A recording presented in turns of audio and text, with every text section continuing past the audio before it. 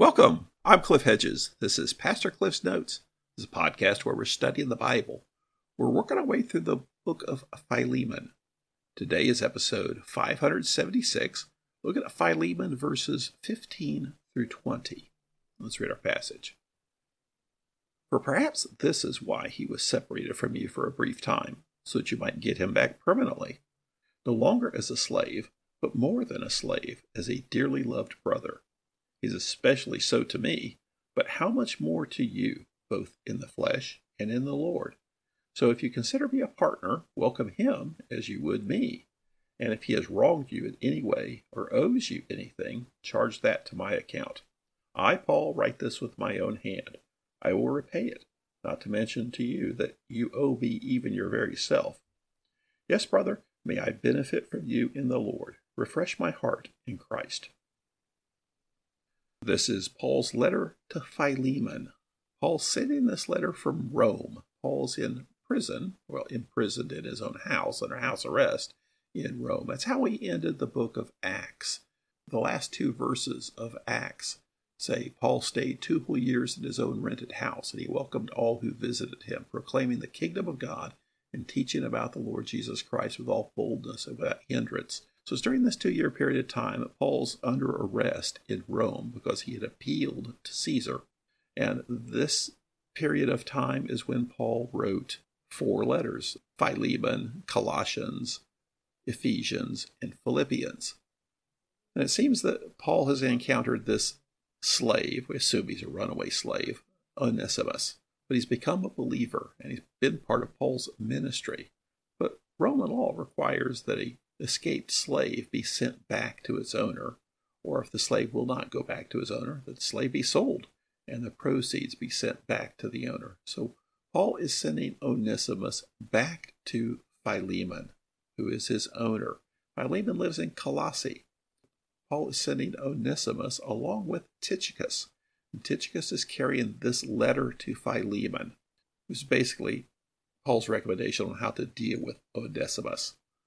Tychicus is also carrying a letter to the church in Colossae, and Tychicus is also carrying a letter to the church in Ephesus. Philemon is a fairly short letter. It's 1 chapter. It's only 25 verses. And in this, so far, we've seen Paul give introductions, give encouragement to Philemon about his faith. Then last time we saw where he actually gets into what he's asking about. He's asking about this slave Onesimus and says that he has come to faith. So verse 15, when it says, perhaps this is why he was separated from you, I think this refers to the fact that where Paul says that I became his father, meaning that Onesimus has come to faith. So perhaps that is why he was separated from you for a brief time, so you might get him back permanently. So I think what he's basically saying here is the whole reason that you've lost Onesimus during this period of time is so he could come to Rome and come to faith, and that he was separated from you for this brief time, but you'll get it back permanently. Now, permanently, I think he's saying basically eternally, as he's returning as a fellow Christian. So there'll be an eternal relationship. Verse 16, no longer as a slave, but more than a slave, as a dearly loved brother. So no longer as a slave. He seems to be assuming here that Philemon is going to grant freedom to Onesimus. He's not directing Philemon to do this. He said earlier, I didn't want to command you to do this. I didn't want to do anything without your consent. I didn't want you to do anything out of obligation. In verse 14, he says, so that your good deed might not be out of obligation. Well, what good deed is he referring to? He never comes out and says, I want you to grant freedom to Onesimus, but he sure comes out of the letter as you read it, between the lines. So he is basically asking for that for Philemon, and seems to be assuming that's what Philemon is going to do, so that he will no longer be a slave. That is, he'll be granted his freedom, but more than a slave, a dearly loved brother. He's coming back as a fellow believer. He says he is especially so to me, but how much more to you, both in the flesh and in the Lord. So especially so to me, that is a dearly loved brother. And it refers to 2 forms of relationship here, the flesh and in the Lord. So in the flesh would be the earthly relationship, and the existing relationship right now is master-slave. That's the earthly relationship, the relationship in the flesh. And that, regardless of what happens in that response, that's still a temporary relationship. But in the Lord, I think here he's referring to the fact that they're now brothers in Christ, and that is the eternal relationship. Verse 17, so if you consider me a partner, welcome him as you would me. Now that is not such a big deal to, well, say Tychicus. Paul has sent Tychicus to carry the letters to Philemon and the church in Colossae. So if Paul said to Philemon, welcome Tychicus as you would welcome me, that would be a big deal. But this, you have this errant slave who's being sent back to you after we don't know what he did, and Paul saying, welcome him as you would me. That is a big thing to ask. So this is more than just welcome another brother in Christ who's been Paul's partner in ministry, but welcome this errant slave who has probably done something wrong. So that is a large request, but Paul's making it. Now verse 18, and if he has wronged you in any way or owes you anything, charge that to my account.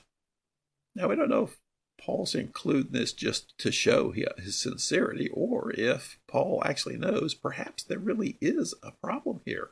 Maybe when Onesimus left, he had stolen money, or perhaps he had been sent on a mission and lost money, or just the fact that he's been out of the workforce, so to speak, and has lost services.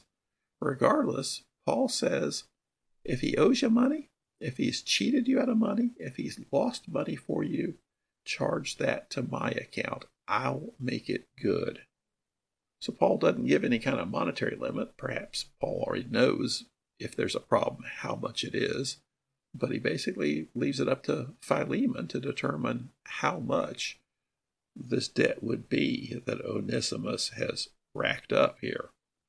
So as I read this, I kind of get the implication that he did do something wrong. He did probably steal some money from Philemon and run. And so Paul's saying now back, this guy who stole from you now, welcome him as you would welcome me, and treat him as a dearly loved brother, not just a slave. And I'm really kind of asking you to release him from slavery. That is a big thing to ask. He adds, and if he owes you money, I'll cover it. Verse 19, I, Paul, write this with my own hand. Talked earlier about Paul using secretaries to write out letters as he dictates them. But here Paul, either at this point, he's writing with his own hand, basically signed in the IOU. I will cover the debt. He says, I will repay it. Not to mention to you that you owe me even your very self. See this thing, ouch. So he says, if there's money, a debt of money that Onesimus has caused, I will pay that. Trust me, I've got it covered. So Paul says he'll repay Philemon for Onesimus's debt, and that'll be a monetary debt. But then he adds here at the end of verse 19, not to mention to you that you owe me even your very self. Now, what he's saying there is, and in case you've forgotten Philemon, I'm sure he hasn't, I, Paul, led you to Christ. The fact that you have eternal life and salvation from sin, that's from me. How's Philemon going to repay that debt to Paul? And Paul doesn't come out and say it, but it is so implied throughout this letter. What Paul is asking Philemon to do is to grant freedom to Onesimus and send him back to Rome to work with Paul. So hey, if there's money that Onesimus owes you, I got it covered. But wow, do you owe me big time. In verse 20, yes, brother, may I benefit from you in the Lord. Refresh my heart in Christ. So how would Paul benefit from Philemon? Well, just from his Christian fellowship and friendship, but also by doing what he wants here with respect to Onesimus. There's a play on words here. I mentioned that Onesimus, the Greek word means useful or profitable. And there's already been a little play on words here. So in verse 10, he says, my son Onesimus. Verse 11, he was useless. Onesimus means useful or profitable. So my son, profitable. He was unprofitable, but now is profitable. And then in verse 20, he says, may I benefit. The Greek verb there is onenemi, which means make a profit. So this guy whose name is profitable, he was unprofitable. Now he's profitable. Why don't you make me a profit in this respect? So Paul is making this play on the words. In fact, this Greek verb only appears here in the New Testament. Paul's using this very purposefully.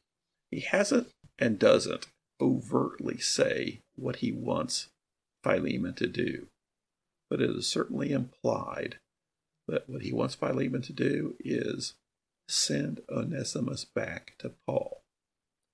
And the implication also is that he grant freedom to Onesimus.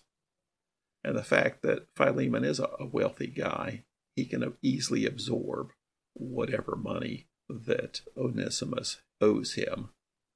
This is a private letter. This is a letter to Philemon, basically. It's addressed to Philemon and his household. This is a letter that Tychicus will hand Philemon. And the question is, does he do what Paul says? Well, the answer is obviously yes, because had he not, we would never see this letter. It wouldn't be preserved. So it's suspect that he shared this letter with the church and said, and because of my love and regard for Paul, I'm sending Onesimus back to Rome. So this is verse 20. There's just 25 verses in Philemon, so we're almost through with Philemon. Thanks for joining me. Join me again next time as we continue working through Philemon.